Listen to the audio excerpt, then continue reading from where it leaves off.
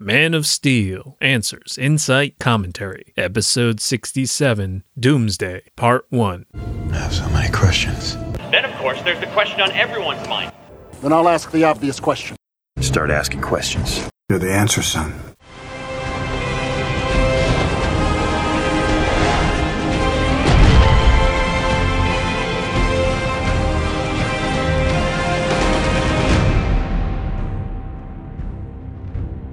Welcome to Mosaic. I'm Doc, and I cover a mosaic of topics for fans who love the Man of Steel and look forwards to the future while learning from the past. This episode breaks down fighting Doomsday from the perspective of our heroes to combat some common complaints and criticisms. This show dives deep into DC films for answers and insights as we celebrate the films that give us so much. Reasonable minds will differ, but this is a show for fans who love DC films and who love to chew their food.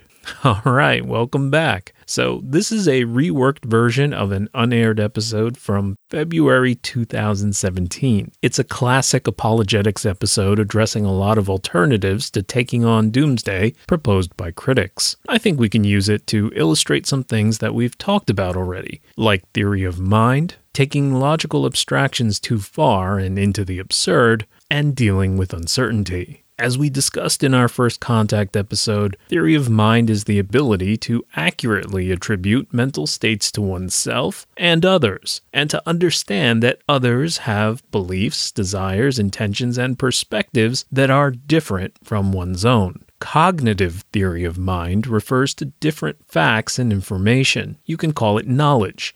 Affective theory of mind is made up of feelings and emotions, or empathy. An inability to separate or distinguish our knowledge and emotions from those of others lowers our theory of mind, and such deficits can be found in those with disorders or addictions. Link in the show notes. And it's often the case that critics of these scenes, or the questions surrounding them, result from a failure to exercise their theory of mind, or from a person suffering from a low theory of mind. They can't seem to separate their knowledge, beliefs, baggage, and assumptions from what the characters would know, or their own feelings from what the characters would feel. To compound the issue, not only can they not imagine another perspective, but that their own view of their own view is absolute, that they are right, and that there is no gray in how anyone else could feel. If you exercise theory of mind, you should be able to understand and acknowledge the other's viewpoint, even if you don't share it, adopt it, or agree with it. It can still be deemed a reasonable choice, and thus reasonable minds differ. So even if it isn't what you would do, it would still be something a reasonable person would do, without immediately being denigrated as daft, foolish, or wrong. Every episode contains the disclaimer, reasonable minds will differ, which means that two reasonable people looking at the same set of facts can still come to two different conclusions, and that a difference in opinion doesn't necessarily indicate an absence or deficiency in reason. Two differing views about the same facts and situation can both be reasonable. In polarizing times with polarizing views, it can be hard to accept a differing mind as a reasonable one, and to believe that any deviation must be unreasonable. Well, I hope despite picking one or the other, you recognize that there is not necessarily a right answer to these questions, even if we're incredibly adept at rationalizing our answers to ourselves.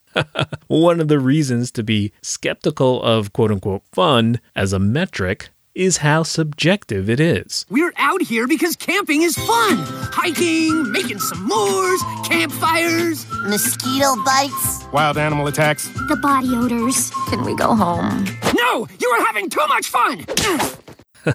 Fun is a self-defining tautology. Fun to the people who find it fun. Be it roller coasters or Russian literature, scary movies or fragging newbies, board games or body piercing, fun in and of itself seems an insufficient explanation to help detractors and adherents understand one another. However, we can increase our ability to understand others if we take the time to consciously exercise our theory of mind with others. Now on logical abstraction. The problem is that the oversimplification of an issue is often driven by agenda and intended to portray the opposition as absurd. In online argument, you'll see this trend, and it's this tendency from which Godwin's law emerges, the seemingly inevitable comparison to some symbol of absolute evil, because abstraction is so seductive, easy, and by now, second nature.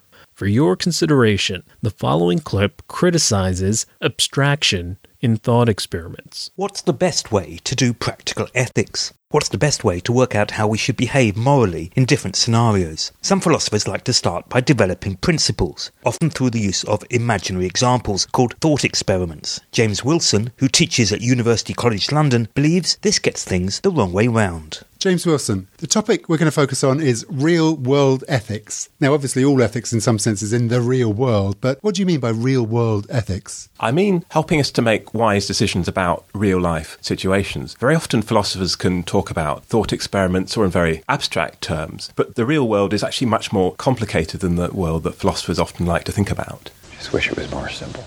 My baby boy, nothing was ever simple.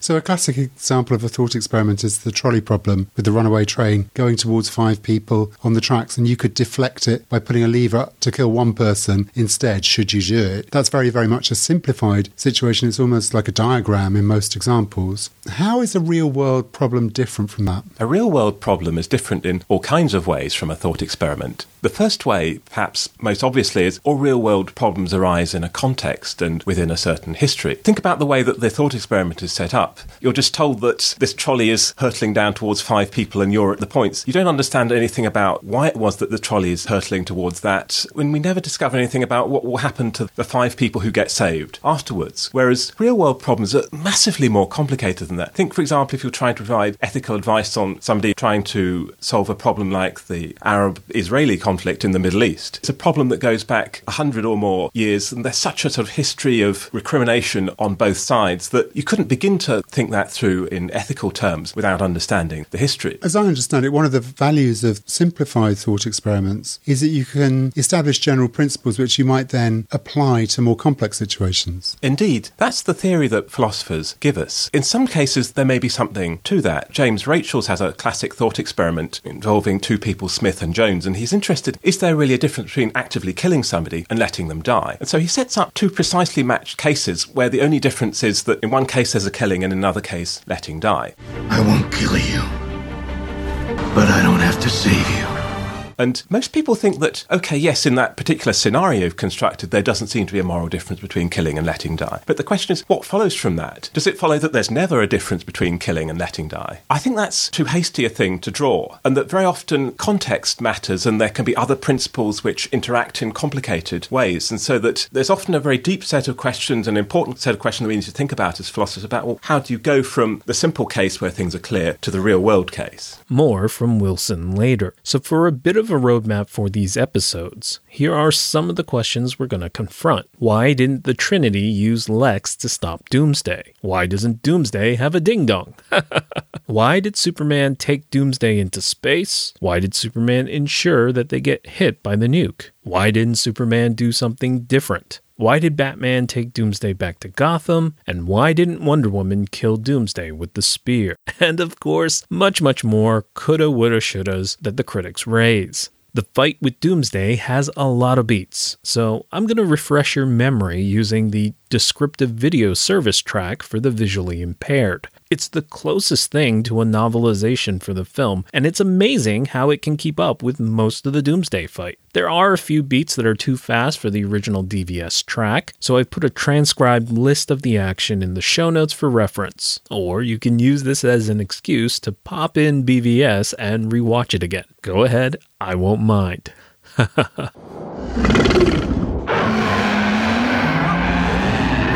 Doomsday's breath whips through Lex's hair.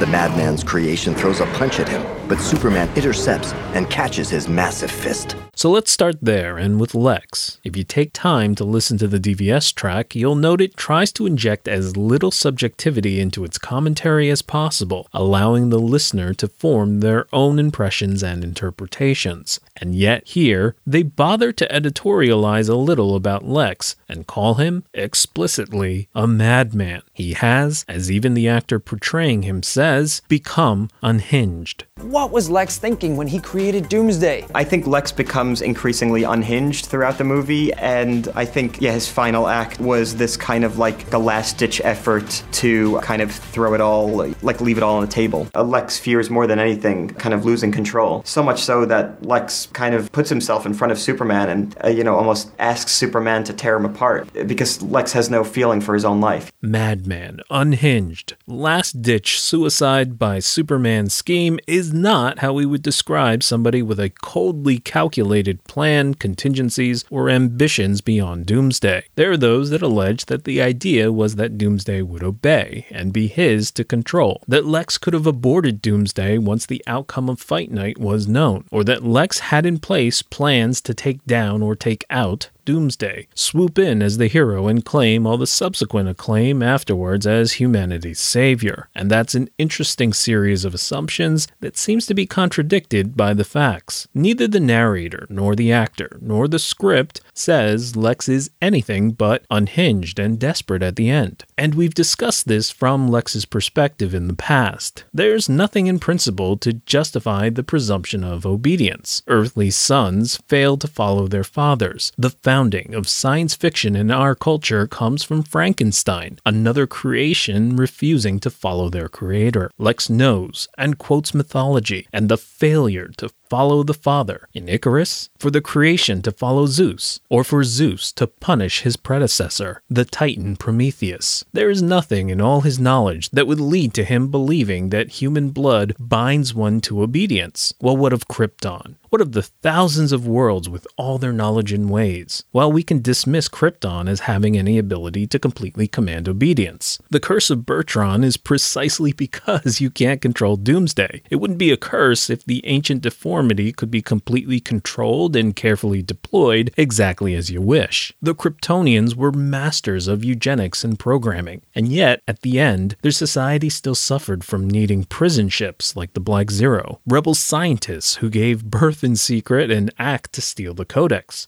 and their highest military officer stages a coup. This is a society that has fallen well short of successfully sealing away all rebellion through biology. Finally, we can forget about the other worlds because we know that Darkseid is out there and still seeks the anti-life equation. If there already existed a way to completely ensure obedience and control, the elimination of free will, then Darkseid would have subjugated the universe already. So there's little basis for Lex to believe that he could control Doomsday. And even if we hand-wave it as possible, a magic switch that says Doomsday would obey, there's nothing that allows for the actual logistics of that. Your blood can't convey all your wishes and your wants. Your words require clarity and that they be understood, but that requires proximity in time and space, and Lex did nothing to ensure either of those things. Imagine the activation and command of Doomsday like the magic word Shazam. Well, Lex did nothing to ensure himself an opportunity to actually command Doomsday and say the magic words. The way Lex timed things out, there's absolutely nothing stopping Superman from simply silencing him, metaphorically or literally covering his mouth, preventing any intelligible instructions be given. And the instant that Doomsday is out of range or shows a complete inability to comprehend anything, what good are commands? And so we can turn to our first criticism of BVS, which in this case actually tends to come from fans of the film rather than detractors who dislike it.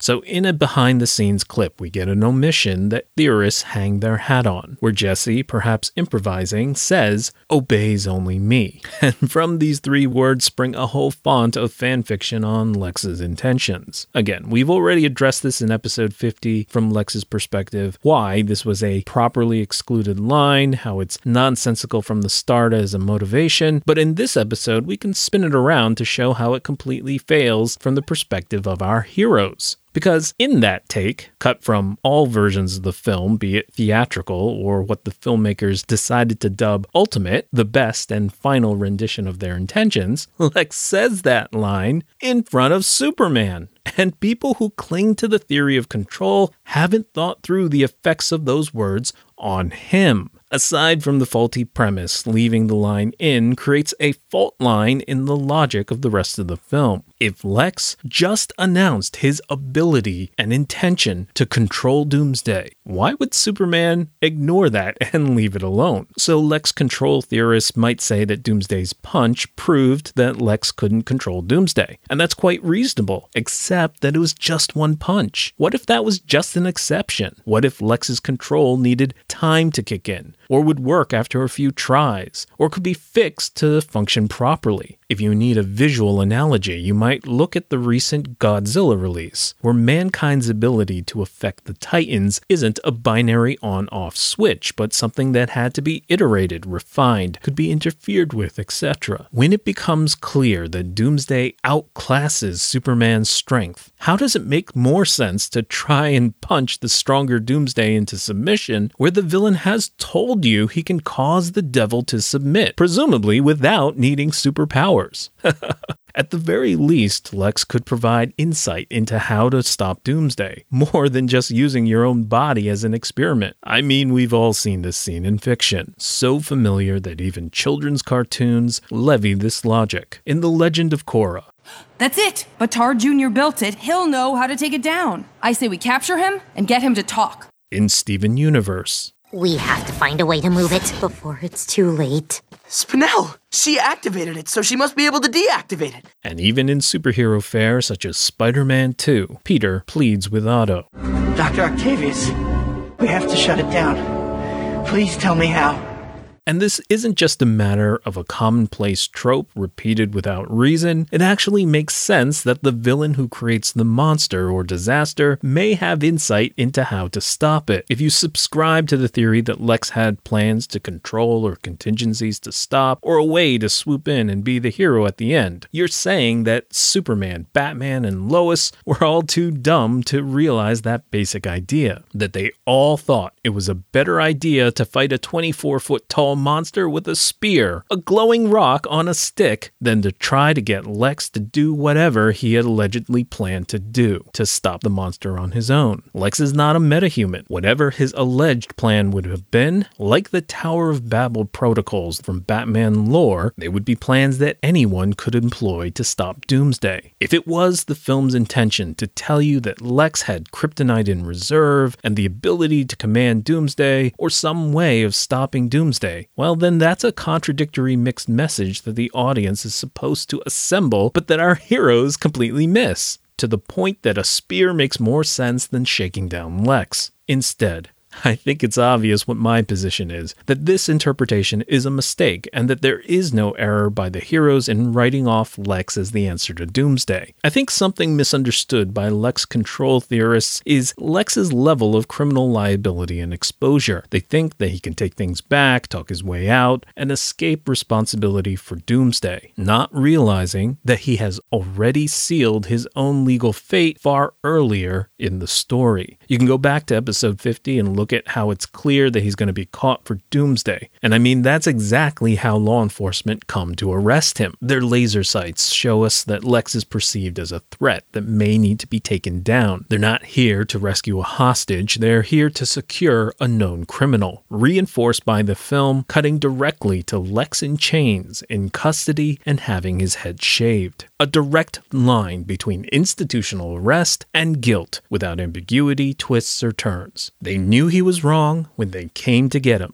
So why is it so clear to them but missed by Lex control theorists? I think they might be too focused on Doomsday. But Lex put into action many other illegal acts that he wasn't going to be able to recover from even before Doomsday starts to destroy Metropolis. There are acts that are evident or will be evident to outside others, like Superman, Batman, Lois, and law enforcement, and that's why he's branded the bad guy even before any trial or evidence. And these self-destructive tendencies eliminate him as a viable option to leverage against Doomsday, which is why they don't bother to ask or try to compel anything from him. So our heroes might not know or be able to deduce this, but we can. Lex has crossed the point of no return the moment he desecrates Zod's corpse with his own blood. At that point, he knows and accepts he's committed a crime for which he will be caught, period. It doesn't matter if Doomsday is never born, doesn't rampage, and the lightning doesn't shoot from the ship.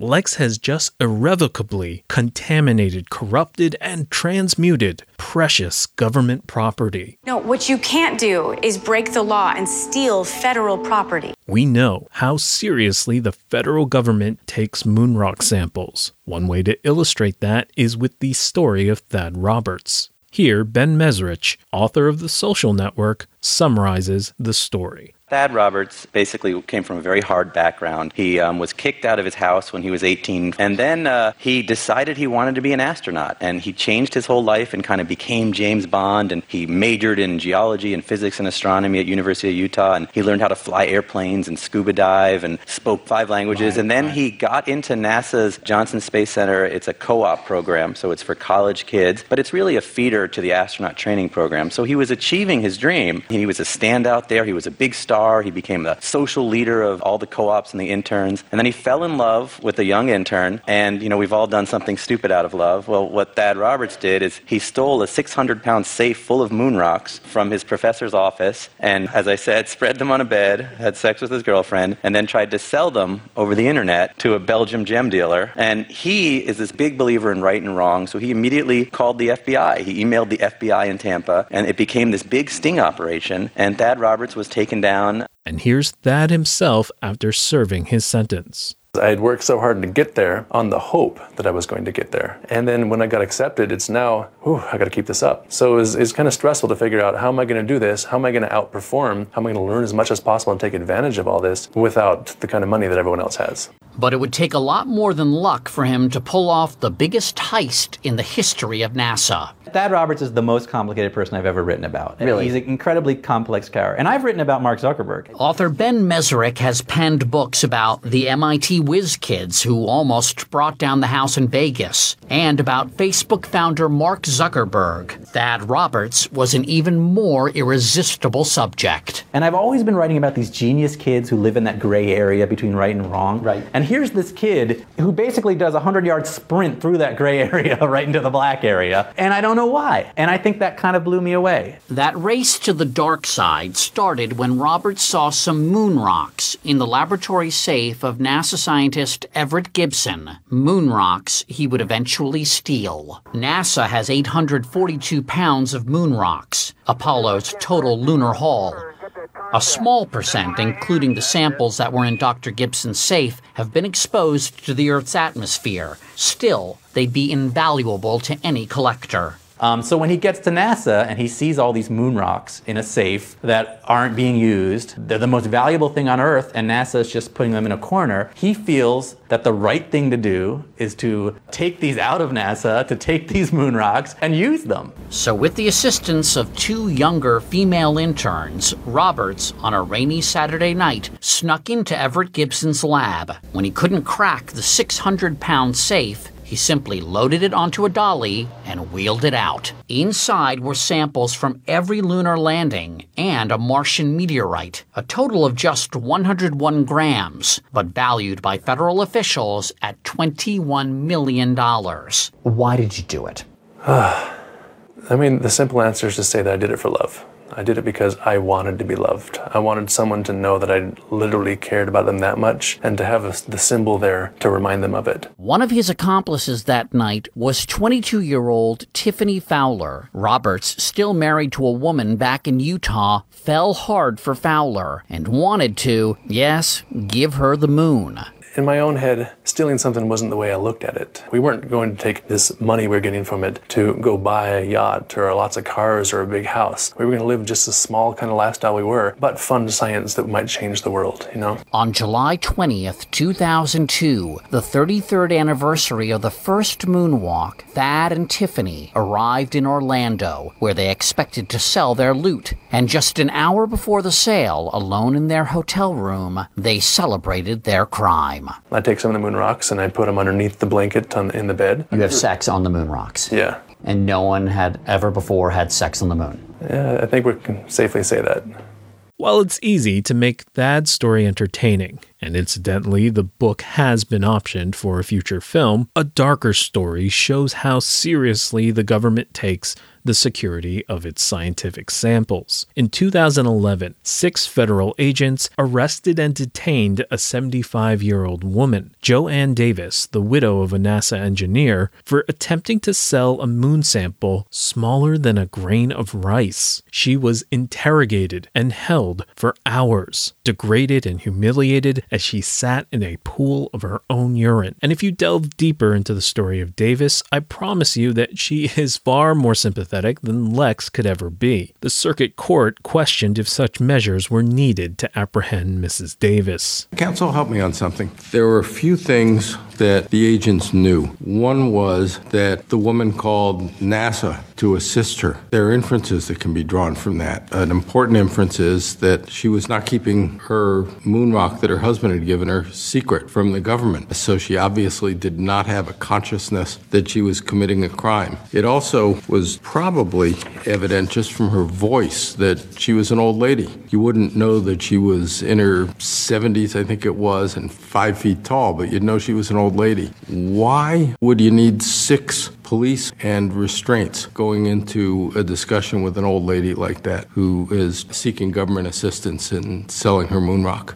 The point is that if the government took her case this seriously, no one is going to let Lex go on this. So let's get a sense of scale on valuation. In the case of Thad Roberts, the samples he stole were valued at $51,000 a gram, based on the cost that taxpayers had paid in $1973 to collect the specimens during the Apollo lunar missions. In today's money, that would be nearly $300,000 a gram. And that is an extremely conservative underestimate in the defendant's favor. Out on the free market, moon rocks fetch magnitudes more money. In November 2018, 200 milligrams of the moon retrieved by the unmanned Russian Luna 16 mission sold at auction for $855,000. What's so exciting about these is they are the only documented lunar samples that can legally be owned by a private person. The samples collected by the Americans all belong to the United States. They have gifted rocks to governments, but never to an individual.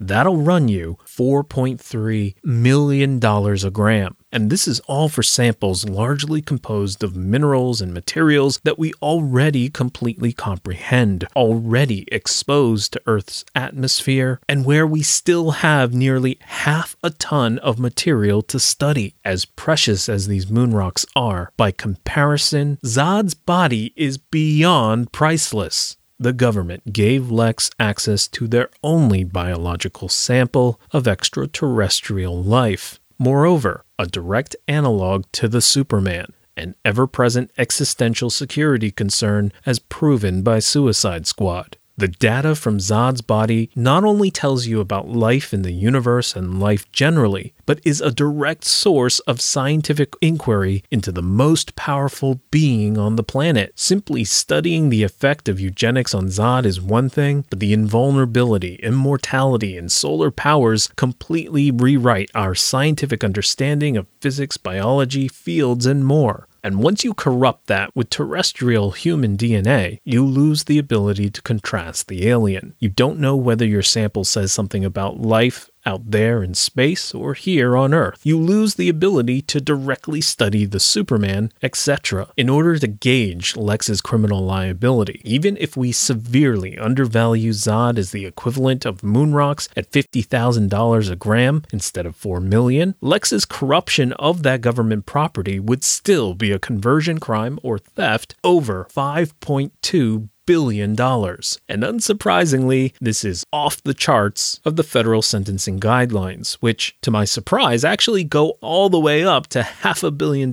in damages. Once convicted, the level of offense puts his sentence around 22 years, assuming no other crimes, priors, or aggravating factors. In combination with his other crimes, it ought to be obvious that he does life in prison, even excluding capital punishment for the bombing of Congress. Again, to give you a sense of scale, remember that the 25-year-old Thad Roberts didn't actually harm anyone, committed no acts of violence, he was cooperative when caught, all the property was returned, and he pled out with no priors on his record. And yet, in his case, he was still sentenced to 8 years of federal prison. Even before Lex commences metamorphosis, he has met all the elements of theft. Even if it were magically possible to recover the original, he's already committed and can be convicted of the crime. And even if the punishment were only 8 years, Lex is still committing to a course of action that will turn him into a felon for the rest of his life. He is going to be caught. His actions will be known and shown. Destin from Smarter Every Day goes into the NASA vault to see how most of the moon samples are kept, and so we join him after many layers of security and extensive clean room procedures. So what are we doing now? We're in our pristine sample lab. Okay. And so there were 6 missions that went to the moon from 1969 to 1972, bringing back 842 pounds of rocks, which is 382 kilograms, in these nitrogen-filled cabinets, a very pure type nitrogen gas. This is a neoprene glove that we use, and we cannot touch the sample with these gloves if they're unbagged. But the samples that I'm going to show you are actually bagged. This is Apollo 17 sample. The sample number is 76315,89. So you know that this sample has been broken at least into 89 pieces. That's how they're indexed. This is how they, yes, and this is how they're packaged for storage. Do you only touch the moon rocks with tools that you're holding with gloves, right? If the moon rocks are open, then we only touch them with Teflon, aluminum, or stainless steel. So there would be tweezers or Teflon gloves. And this is a pair of gloves over your gloves? Gloves over the glove. Wow. Exactly. That's amazing. You're controlling the materials that actually touch the moon rock. So you said Teflon, stainless steel. So even if they see that material on the sample when they're analyzing it, they can just subtract it out because they know that that's what you're manipulating it with. That makes sense. When you walk into this room and you know that it contains some of the most precious material on Earth, it's an absolutely surreal experience. This is it? This is a pristine sample vault, and all the samples are actually still stored in nitrogen cabinets, also by mission. Each one of them have a security seal on there, which means that we have inventoried every sample in those cabinets, and we know our database has every sample, every container number, every sample weight, and sample description in there for everything that's in it. Wow, that's crazy. So do you have a photographic index of all these? Yes, we do. You do? Yes. Wow. And so that's how you go through and select what you want. You know the composition? Yes. We have a description of everything. All the rocks were described. This is an open tray because there's no seal on it. I see. The team explained to me how they got their tools into the glove box without contaminating the samples. Everything that enters the presence of the moon rocks has to be cleaned via a special procedure. Think about it. Tools, nameplates, bags. If any of these items are dirty, they can become a source of contamination. If it goes into that cabinet with the rocks, it better be clean. Every tool, every nameplate, everything that's used to process the rocks is cleaned to an insane specification, and then it's triple bagged. These bags are then removed in succession as the tools get closer and closer to the moon rocks to avoid contamination at every step. For example, here you can see me putting on a second set of gloves just to touch the second bag before placing this chipping bowl into the airlock. So 2 big takeaways are the degree to which everything is carefully logged, recorded, and accounted for. There is simply no way that Lex can turn Zod's body into a 24-foot tall monster and say that he didn't do it.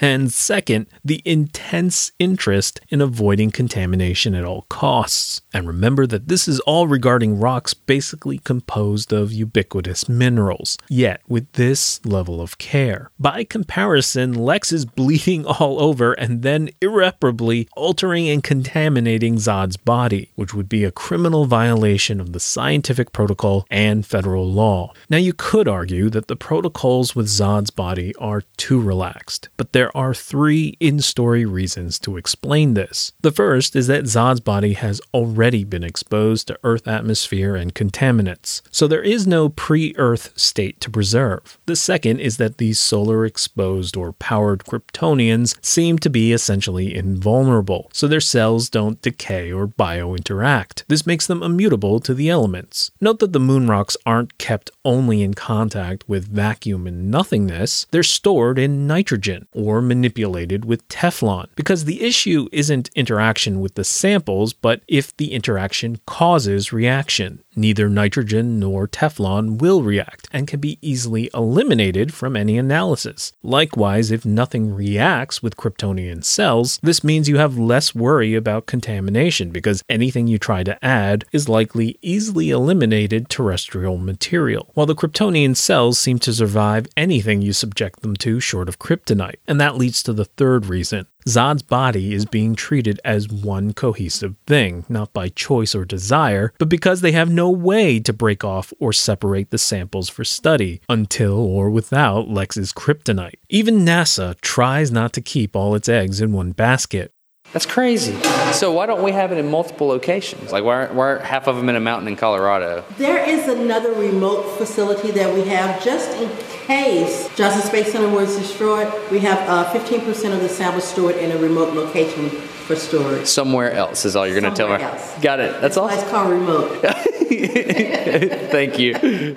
So that's the protocol for precious scientific samples, but they can't follow it until kryptonite enters the picture. This is another reason that Lex may have been given special access. With kryptonite's ability to biointeract, to degrade and therefore cut and sample Kryptonian cells, they can now actually begin to follow their protocols and study this precious thing properly. Now note that the government would have a strong eminent domain argument to take Lex's kryptonite as their own in order to continue their studies. After all, in the broadest terms, the government can take, quote, not only in cases of extreme necessity, but for ends of the public utility, end quote. And this is not limited to real property or real estate. It can, does, and has included personal property or even intellectual property like patents. And some other time we can talk about the entanglements around the scout ship. Ooh, don't mind if I do. Possession is 9/10 of the law, after all. But that doesn't mean that Lex just has to forfeit the kryptonite without a fight, or that he doesn't have any leverage as the finder. His access makes a lot of sense in the larger scheme of things. It's not unreasonable to avoid an intractable legal battle with one of the world's richest men, to instead engage one of the world's most brilliant minds in mutually desired research. Granting Lex access with his kryptonite means Zod starts getting broken down and studied now, instead of years later after a long protracted legal fight, especially since wresting away Lex's kryptonite incentivizes everyone to conveniently fail to disclose any additional kryptonite found. Not everything in law is as adversarial as it can be, and instead most things end up negotiated. But again, we can contrast the sanctioned activity Lex leveraged versus his clearly unsanctioned high crime. We know what sanctioned activity looks like from Lex's receipt of Zod's body. Political pull, his assistant with a military escort, a shiny steel and sealed container, armed guards at the door, and a cutting-edge facility to perform his permitted cut in a cold clinical surgical lab. But by comparison, Lex's desecration of Zod's corpse is obvious rebellion, not just to the laws of man, but of Krypton. Alexander Luthor, your security override has been accepted. Advising, action forbidden. It has been decreed by the Council of Krypton that none will ever again give life to a deformity so hateful to sight and memory, the desecration without name.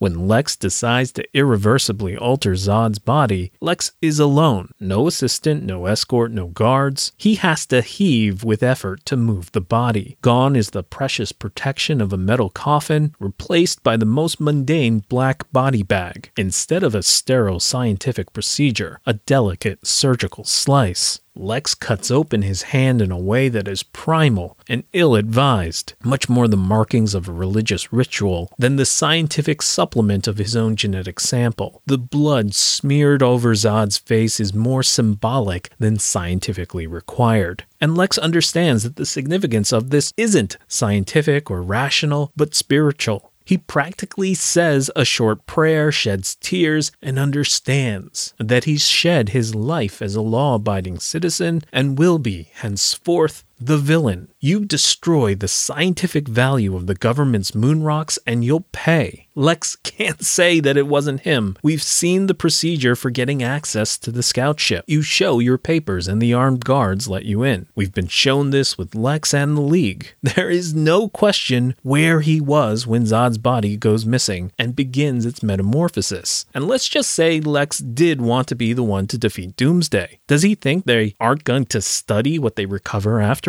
What is he going to say when they sequence Doomsday and find Lex's DNA? At Project Cadmus, Luthor bred and enslaved living weapons, including me. I am the Superboy, a genomorph, a clone made from the combined DNA of Superman and Lex Luthor. I was created to replace Superman should he perish, to destroy him should he turn from the light, Lex Luthor's light. I've come to think of Superboy as my brother. You can trust him. You don't have to trust me. Test my DNA. It's all the proof you'll need. They're gonna find human DNA among the alien, and when they do, they'll have probable cause to check it against the DNA of all the humans who had access to Zod's body. He's going to get caught. No, it's obvious that Lex wasn't intending to get away with it. Another example is the lightning show from the ship. Remember that this starts well before Doomsday is done, and even if Lex aborts his plan and Doomsday never rampages forth, he's already committed a crime for which he'll be caught. Obviously, the lightning show draws attention to the ship. This is communicated to us by the film over and over. CNN's own Brooke Baldwin is on the scene. Brooke, you're live on the air. What are you seeing? There's something happening at the ship. It's sending massive power surges. A barricade around this containment center.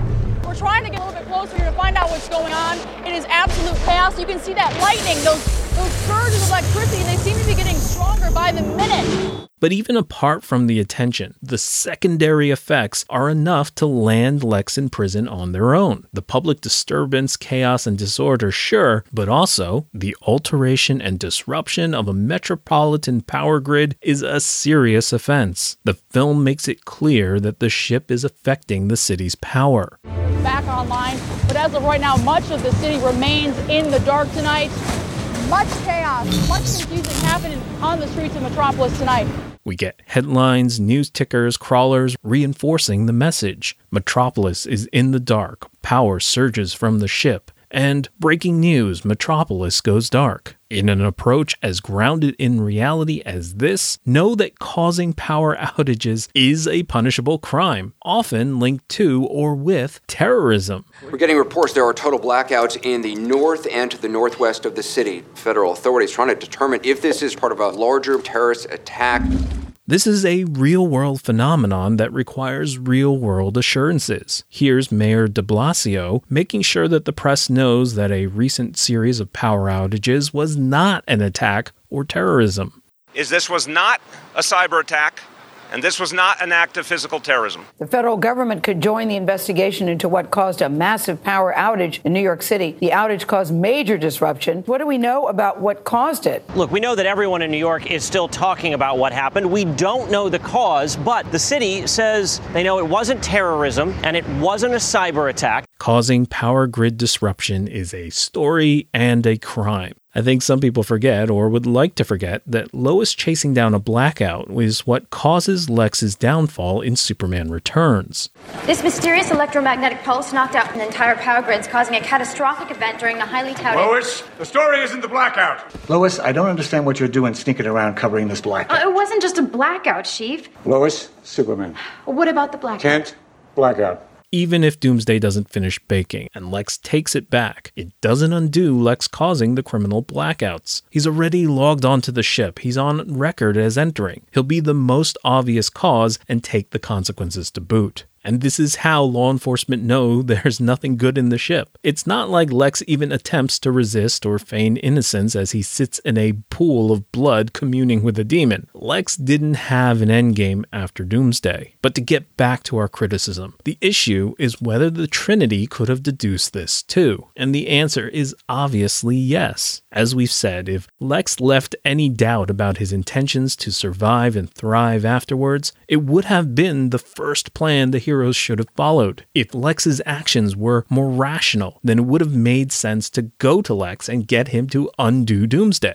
But Lex did even more to show that he would be no help in that regard. Superman specifically would have been especially sensitive to the idea of using leverage to gain control over a greater power, having just experienced it at the hands of Lex by way of Martha and Lois. If he actually thought that Lex could contribute anything towards stopping Doomsday, he was primed to think that way. In a cliché film, the hero shakes the mad scientist by the collar and demands that he tell him how to stop what he's unleashed. If you say that Lex had a way to stop or control Doomsday, you're saying that the Trinity didn't use or at least try the most obvious means of stopping Doomsday at their disposal. This is what you do if Lex signaled any intention of control or contingency. He knows the monster better than anyone. He planned for this all along, so surely he must have some insight into stopping it. Except that's not what the film shows us, not what the heroes conclude, and why they default to defeating Doomsday themselves. Lex has already given up on all hope of not getting caught, in that he had directly confronted and confessed to Clark. He personally committed crimes against Lois. Remember that this is in a reality before the birth of the superhero. There is no certainty surrounding secret identities as sacrosanct. Moreover, the whole point of a secret identity is safety, so it doesn't necessarily make sense to subject yourself to the danger of Lex for the sake of the secret. Lex can't guarantee that Superman won't be willing to sacrifice his secret in order to secure Lex's conviction, with whatever safety that may mean. In fact, the very nature of what Lex is trying to compel Superman to do arguably damns himself. If Lex successfully forces Superman to be above the law and kill, what exactly is stopping Superman from turning around and executing him to get out from under his thumb? It seems obvious that Lex doesn't care at this point, which is why he's willing to break the bad news of Martha's death to Superman's face with nothing to save him from Superman's wrath. No Kryptonian sentry drones, no kryptonite in reserve, and Doomsday isn't even done baking yet. And once Doomsday's fist nearly turns Lex into paste, it is crystal clear that Lex doesn't have control and didn't have a plan. You could completely disclaim him as having any understanding of the monster at that point. There would be no point in trying to apply pressure to Lex, to interrogate him for answers, to try to get him to explain or use his alleged plan to stop Doomsday, because it's evident both from the film and to our heroes that Lex lacks all of that. He would have been just as happy to die at Doomsday's hands as to see it run amok. And that nihilism is more thematically consistent with Batman's parallel perspective than someone who looks upon the Superman situation as an optimistic opportunity and with hope. So Superman doesn't look at Lex as the key to Doomsday, and so he inquires into the spear. Lois, a well-regarded reporter, and having been personally kidnapped and thrown off a building by Lex, knows that Lex isn't trying to get away with it, and that Lex isn't a source of control or intel on Doomsday, and so she also seeks the spear. And Batman, already privy to all of Lex's research, but more importantly, privy to the same nihilistic, self-destructive, suicidal mindset bent on beating Superman, also knows that there's nothing to be gained or gleaned from Lex, and so he too concludes that the spear is the solution, not stringing Lex upside down from the edge of a roof. This is what the film shows and communicates, not some secret agenda where Lex was completely in control the entire time, and that's why the Trinity doesn't use Lex to stop Doomsday. That's, question one? Only one? Oh man.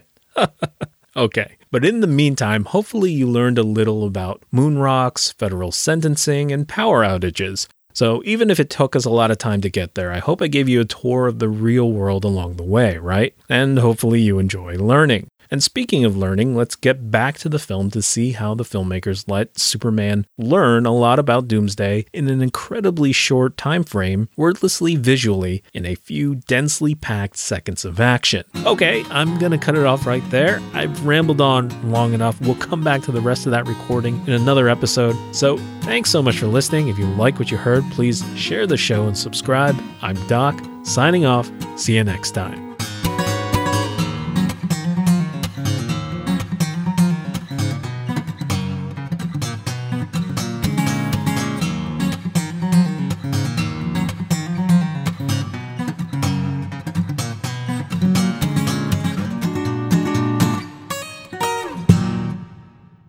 You're the answer, son.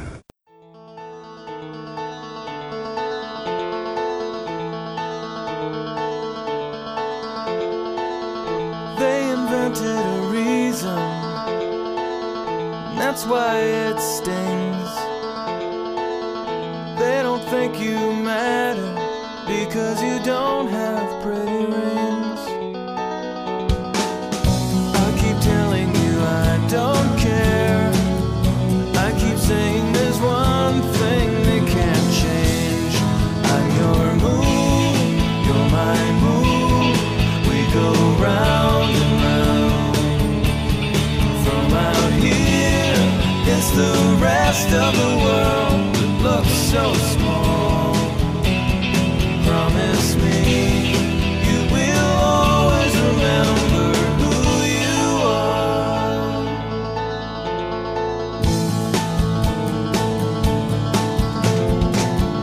Let them shuffle the numbers, watch them come and go. We're the ones who are out here, out past the edge of what they know. We can only be who we are. Doesn't matter if they don't understand. I'm your moon, you're my moon. We go round and round. From out here, it's the rest of the world that looks so small. Promise me you will always remember who you are. Sad excuse for a sunrise.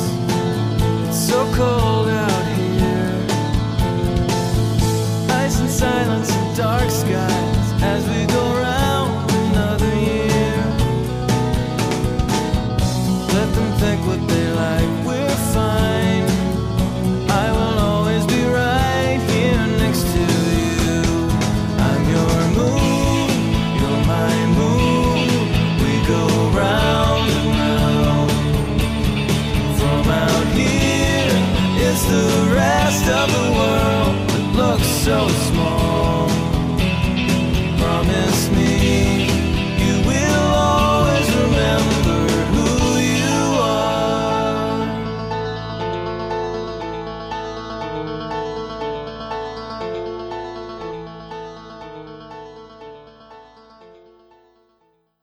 You're the answer, son.